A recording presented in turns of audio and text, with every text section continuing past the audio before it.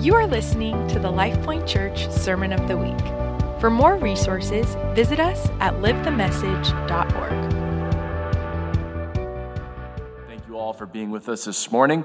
An online church, we are the church, regardless of whether we're in a building or not. We are the church, and we're going to continue to move forward. I want to piggyback off of what Adrian was announcing regarding the growing deeper resources. You know, as I was going through the book of Jeremiah, I came to Jeremiah chapter 17, and as the prophet describes a blessed life, he describes the blessed life as like a tree planted by streams of living water. And this tree never ceases to bear fruit, even in drought, even when the heat is on. And that just seemed to jump off the page to me in this season where there is a seeming like drought in the land, and there's heat and there's pressure upon us.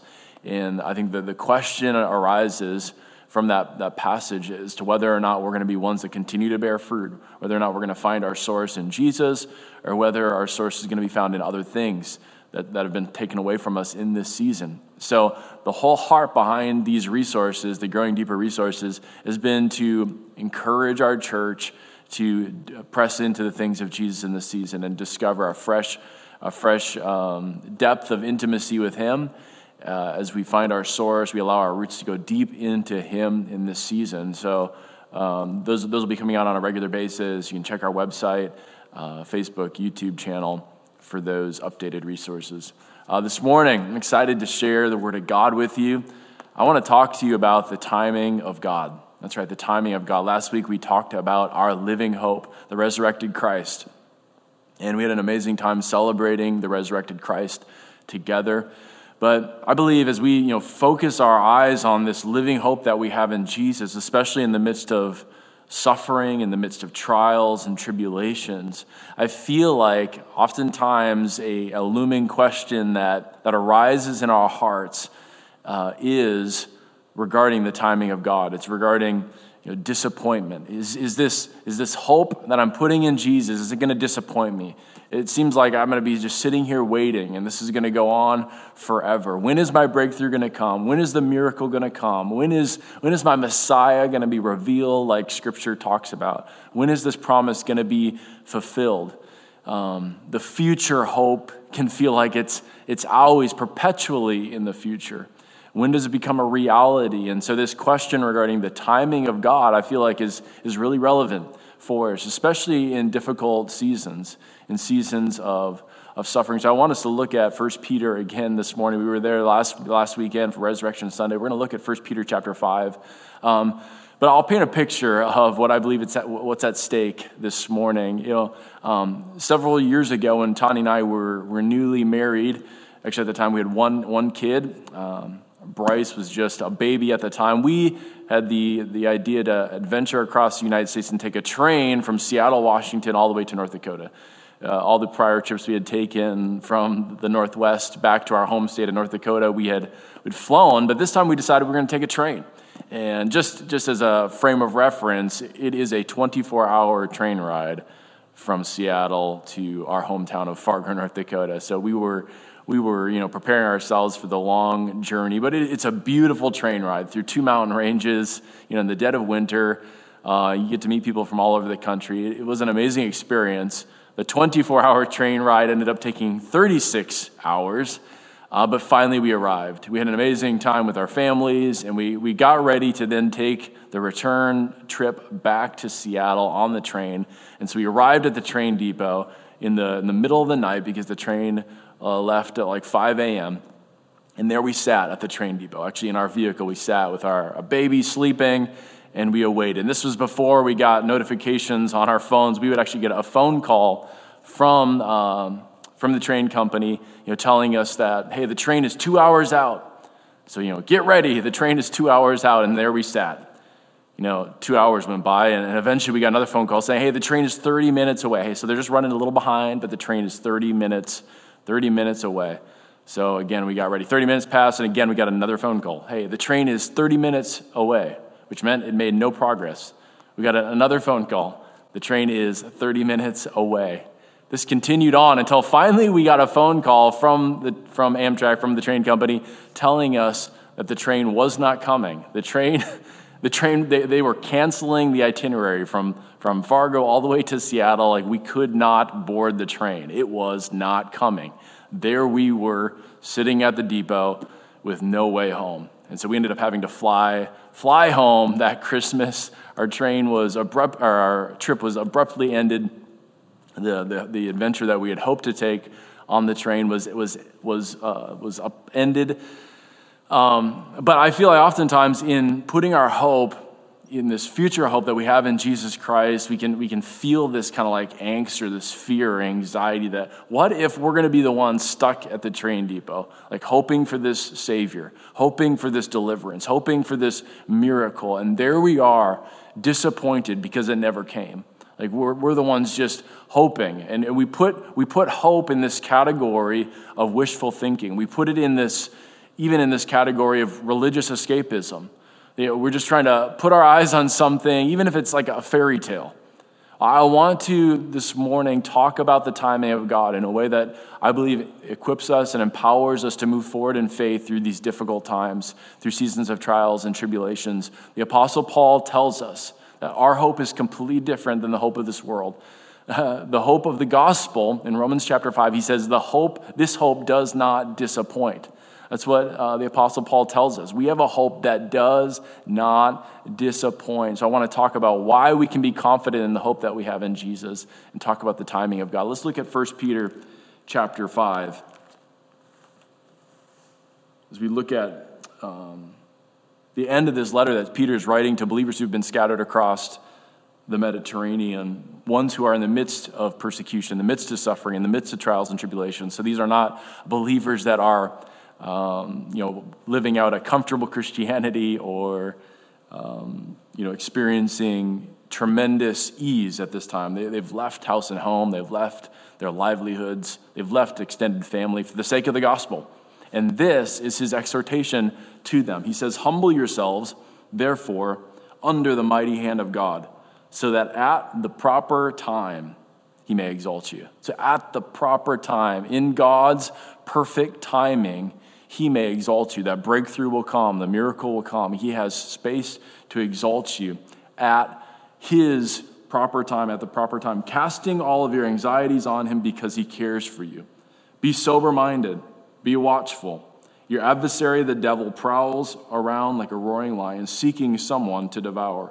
Resist him, firm in your faith, knowing that the same kinds of suffering are being experienced by your brotherhood throughout the world. And after you have suffered a little while, the God of all grace, who has called you to his eternal glory in Christ, will himself restore, confirm, strengthen, and establish you. To him be the dominion forever and ever. Amen. So Peter wades into the very waters that I want to bring us into this morning in regards to God's timing, the tensions that are before us. He doesn't shy away from the realities that they are walking through suffering. He's saying you're going to suffer for a little while, but the God of all grace, he sees you. So humble yourselves under the mighty hand of God. So in God's proper time, in due season, the actual Greek word there is the word kairos, and that's a common word used throughout the New Testament, referring to in due season, in the opportune time, referring to God's perfect, sovereign timing. That God can be trusted with a perfect timing in regards to the situations that we are facing. So why is it that we can trust God's perfect timing? Why is that? Is it just wishful thinking? Well, Peter here, he refers 3 different times, he refers to God's character. I believe that we can we can hope in God's perfect timing because of God's perfect character. That is the why behind us hoping in God's perfect timing, that he can be trusted. 3 different times he refers to God's character. Right out of the gate, he refers to God's mighty hand, that God is the God of all might, of all power, that God can do anything he wills, that nothing is too hard for him. He is Almighty God, King of the universe. That's who he is. And so he points us to that aspect of God's character. Secondly, he refers to the God of all grace. That God is gracious, he's merciful, he's loving, he's faithful. That is who he is. He is love. He's the God of all grace.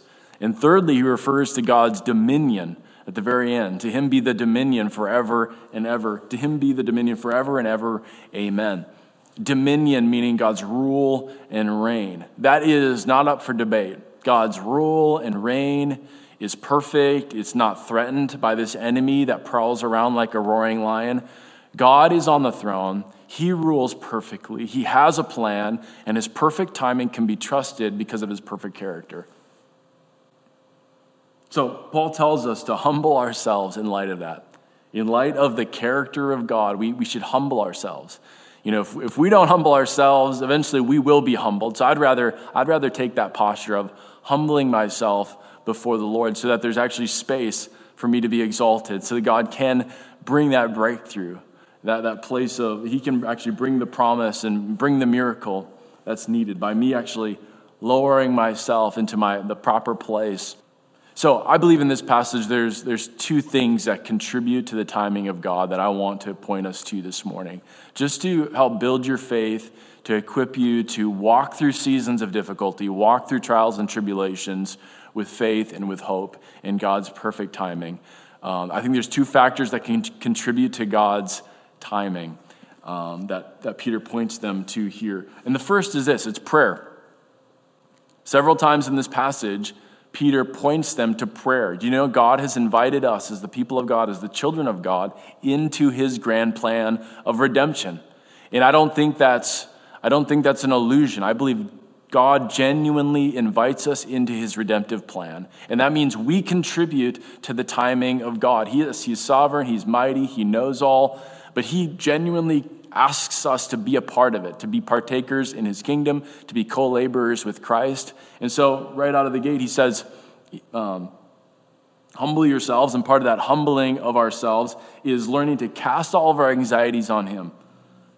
He says, be sober-minded, be watchful. That watchfulness is a call for us to be prayerful, for us to be vigilant, for us to be discerning of the times in which we live. And then he calls us in this cosmic battle, in this spiritual battle that we find ourselves in, to resist the enemy, to stand firm in the faith. These are all calls to prayer in different forms and functions, casting our anxieties upon him, being watchful, resisting the enemy, standing firm in the faith. These are all calls to pray. And prayer contributes to God's timing, to perfect timing, the proper timing in which it brings about the breakthrough, in which he brings about the miracle, in which he brings about his deliverance that he's promised us. I believe that he genuinely is inviting us into that. Prayer is the conduit of dependence in which we give God space to promote us. So prayer is always effective, whether or not we see instant change. And I believe that's the real call of a follower of Jesus, is to pray even if we don't see the immediate breakthrough, even if we don't see the immediate miracle, even if we don't see anything immediately change. We're praying for a loved one, or we're praying for healing in one of our loved ones, or we ourselves are suffering with something. We continue to pray, we continue to believe, regardless of whether or not we see any instant change, believing that prayer matters in the timing of God. So God here, he gives us this promise that he actually cares for us. God is not distant. He really cares for us. But in that promise of God caring for us, it doesn't necessarily mean that everything revolves around us. And so every time we pray, it doesn't necessarily mean everything instantly changes in our lives. No, sovereign, wise God of the universe is balancing so many dynamics and so many variables. But still, when we pray, it contributes to something. It contributes to this grand plan of redemption that God is bringing about on the earth. So prayer matters. I like to think of God's sovereign will and his workings of his redemptive plan like a grand chess master. You know, a chess master, what makes them brilliant is their ability to foresee all of the potential moves before their eyes. And obviously God, sovereign king of the universe, he is able to see all possibilities, all potential paths before him, and still bring about his perfect plan in the end. And so when we pray, I believe that we're contributing into that plan that God is bringing about, that he's bringing about on the earth. So when we pray, it matters. When we seek, it matters. When we intercede, it matters. It contributes to something. In Luke chapter 18, he gives us the picture of this persistent widow who continued to persist before this really unmerciful judge. She continued to persist, and eventually he relented, and he gave her what she was asking for. Jesus gives us the clear commands to ask, and it will be given to you. Seek, and you will find. Knock, and the door will be open to you. I don't believe those are just exercises in futility. I believe that they're genuine invitations to be a part of God's timing, to be a part of his redemptive plan. So prayer matters. I wanted to use this analogy. This is the picture that came to my mind as I was preparing this week in regards to God's timing, because I want to build your faith. I believe, obviously, as Peter just said, that we're down here, we're humbling ourselves under God's mighty hand. He's up here, and he's sovereignly, in all wisdom, perfectly carrying about a plan. Yes, he allows a prowling lion, or the enemy, to prowl around like a roaring lion, but we are here, he is up here, he's working out a plan. And I like to think of it like this. I brought this pitcher of water in this bowl to present to you a word picture of what I believe some of the dynamics can be like in the place of prayer. When we pray, if this bowl is the workings of God, and we're down here, we're praying, we're seeking, it's like we're pouring into the workings of God, what God is doing. We're being obedient as children of God. We're seeking, we're asking, we're knocking. That's what he's told us to do. Luke chapter 18, he's told us to persist in prayer. So that's what we're doing. But from our perspective down here, nothing changed. We just poured into what he had asked us to pour into, and nothing changed. But it matters, because we're contributing to something. We continue to seek, we continue to ask, we continue to knock, we continue to intercede, we continue to stand in the gap in faith. We continue to do what we're told to do, or continue to be children of God, children of faith, even if we don't see the instant breakthrough. We continue to do that, and eventually, what happens? Eventually, there's this outpouring. Eventually, there's this breakthrough that we've been praying for. We don't know when. We don't even know necessarily how or why. We just do what we are told to do as children of God, and we pray, and we seek, we ask, we knock. So I wanted to paint that picture for you of what's at stake in the kingdom of God. We contribute, we pray, we humble ourselves under the mighty hand of God, and we ask, we seek, we knock, even if we don't necessarily know when the breakthrough is coming. So the second contributing factor, I believe, to the timing of God that Peter points us to here in 1 Peter chapter 5 is God's love for justice. That's right. God's love for justice. I think that one thing that creates the angst in our heart regarding the timing of God is our longing for justice. We think, hey, we shouldn't be suffering. Why do these bad things happen to me? I mean, I'm a good person. Why do these bad things happen on the earth? Like, why are we walking through the pains that we are walking through economically, or if you're walking through sickness? Why are these things happening to me?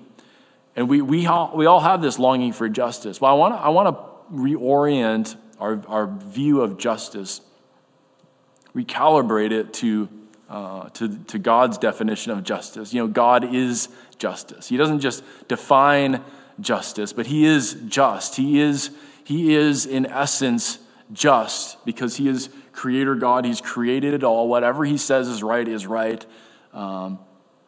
It's who he is. And so in this passage in 1 Peter chapter 5, there are some really maybe bothersome dynamics at play. God, loving God, redemptive God, the God that promises to restore, confirm, and establish.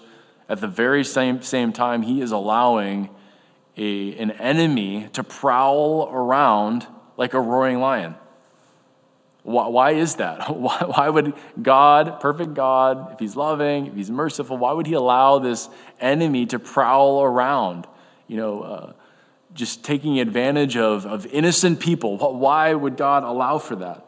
Later on, he talks about there's going to be sufferings that you experience in this world. And honestly, people throughout the brotherhood, throughout the world, they're experiencing that.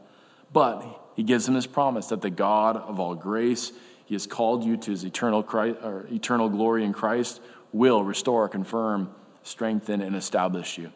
So it's those tensions that God allows for seasons, for this suffering to happen, for dynamics to come that bring pain and difficulty upon our lives. So what is the justice of God, and why is God so passionate about it? Why does God love justice so much? In our current generation, there's such a longing for social justice. There's such an outcry right now for social justice, and so we kind of think of ourselves in our generation as ones who understand justice and understand fairness. But let me reassure you that we don't want our version of justice. In our version of justice, the good guys always win and the bad guys always lose. And of course, in our world, we're always on the good team, right? And therefore, we always assume that we understand what's fair, and we should be the arbitrators of justice because we're good, others are bad, and we understand that. But the truth of the matter is that in this universe, God is the only being who is good.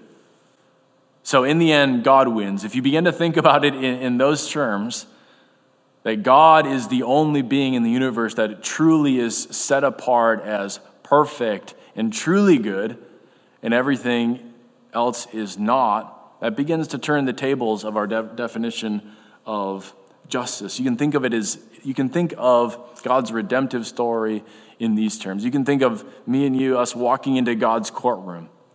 And God is the just, merciful judge that sits on sits behind the podium with his gavel. He is the merciful judge. And in God's courtroom, we are the criminals. We are the ones who have committed these heinous, horrific crimes, murderous crimes. That's you and I. And if that's news to you, then I want you to hear me out. It's Jesus that told us that even if we're angry in our heart towards our brother, we've committed murder in our heart. Even if we've lusted after someone else, that we've committed adultery in our hearts. God's definition of perfection is something we can never achieve on our own.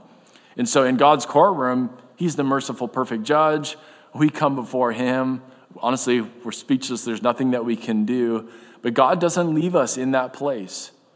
In God's courtroom of perfect, loving justice, since he is good and he's the only one who can provide a solution for us, he says, hey, I want my son to be your attorney.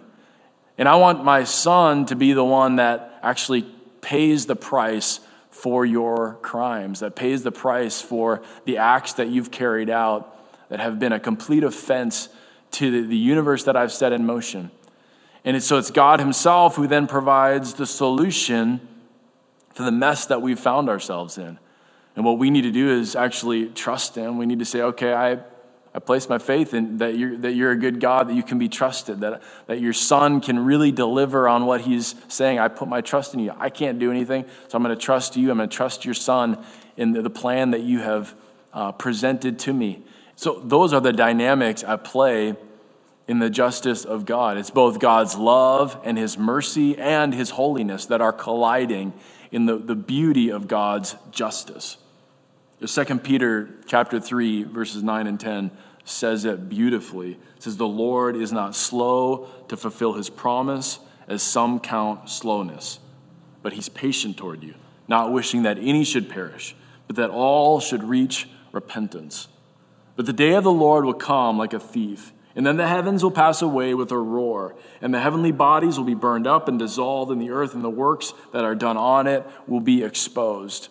So in Peter's second letter, he points us to the justice of God in that way, that God is loving and compassionate, not wanting any to perish. He wants everyone to be able to have that moment in the courtroom where they stand before their Creator and they're able to surrender themselves to his plan of redemption.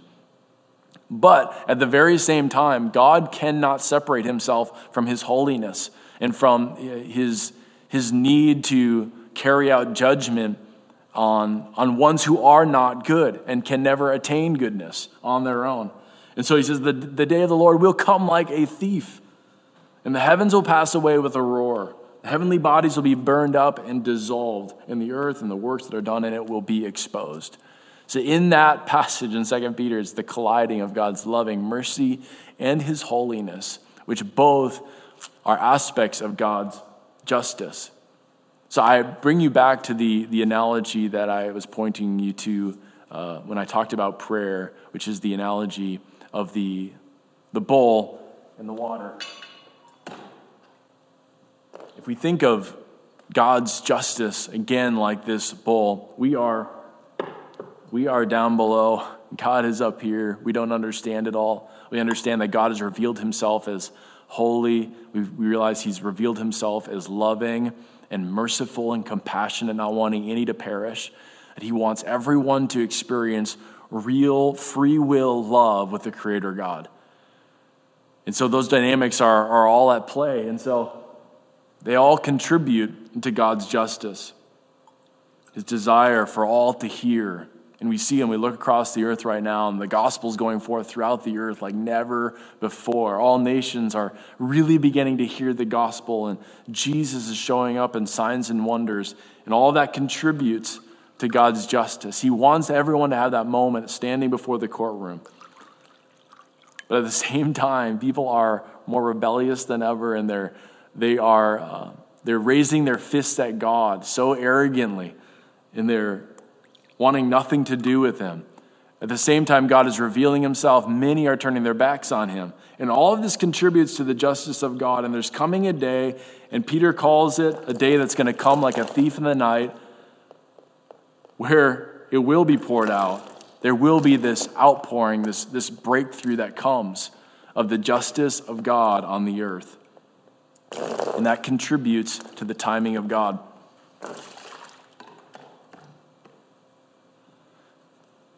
For me, that provided a vivid picture of what's at stake. There's just so much mystery in the timing of God, but there is an assurance in his perfect timing because of his perfect character. God is just. God truly, genuinely invites us into his redemptive plan in the place of prayer.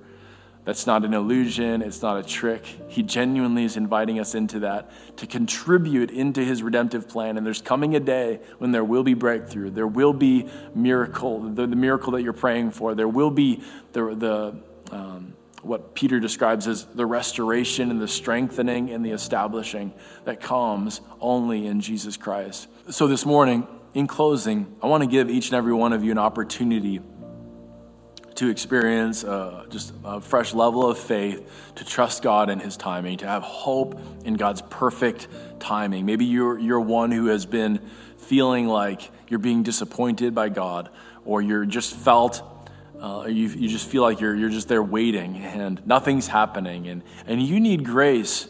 You need faith in this hour to continue to persist, to continue to press into prayer, to do what's right, to believe that God is perfectly compassionate and loving and holy, and that he's working things together for those that love him.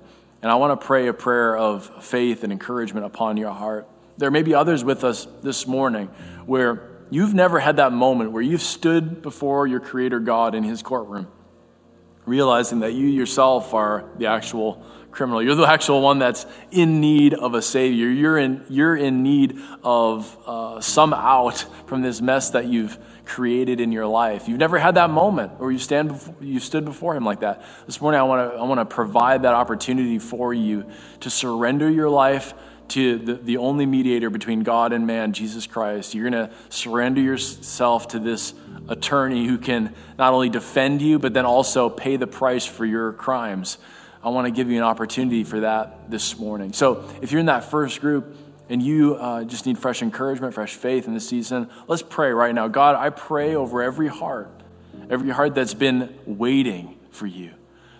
Ones who have believed in you as the miracle worker, ones who have believed for certain breakthroughs in their life, maybe the breakthrough for salvation of a one of their kids that have walked away from you, or a loved one that has not yet surrendered their life to you, or maybe it's a financial breakthrough that they need, or maybe they've been carrying sickness in their body and they've been believing for the breakthrough, but it hasn't come yet, and they need right now a grace to endure. They need a grace to trust your perfect timing, that your character has been revealed as perfect, and therefore your timing is perfect. And so I just pray that grace upon each and every heart this morning, every person that's joined with us, just an assurance of your ability to strengthen and confirm and establish in your mighty name. If you're part of that second group and you need to surrender your life to Christ, you need to come before Creator God in His courtroom and put your faith in Jesus. I want to give you an opportunity to do that right now. So why don't you pray a prayer like this in your own heart? Lord, I pray right now, Savior God, that you would be my Savior. You would be my Lord. You would be not only my defender, but also the only answer for my sin issues. And so I come before you, surrendering all that I am. I come to the end of myself. No turning back. I'm going to follow you, Lord Jesus, from this day forward. In your mighty name, amen. If you prayed that prayer of salvation, I want to celebrate with you. That is the single greatest decision you could ever make in your life. And so we want to come alongside you and encourage you in that decision. Why don't you go ahead and reach out to the church? If you made that decision to follow Jesus as your Savior, why don't you reach out to the church at this number that's on the screen. You can text that number, and we will get back with you. We'll reach out to you. We'll figure out how we can come alongside you and disciple you in the things of God. We want to be an encouragement to you, a community for you as you follow King Jesus. Hey, I want to thank each and every one of you for being with us this morning. I pray that this word has been an encouragement to your heart as we trust God's perfect timing because of His perfect character. God bless. This has been the LifePoint Church Sermon of the Week. For more resources, visit us at livethemessage.org.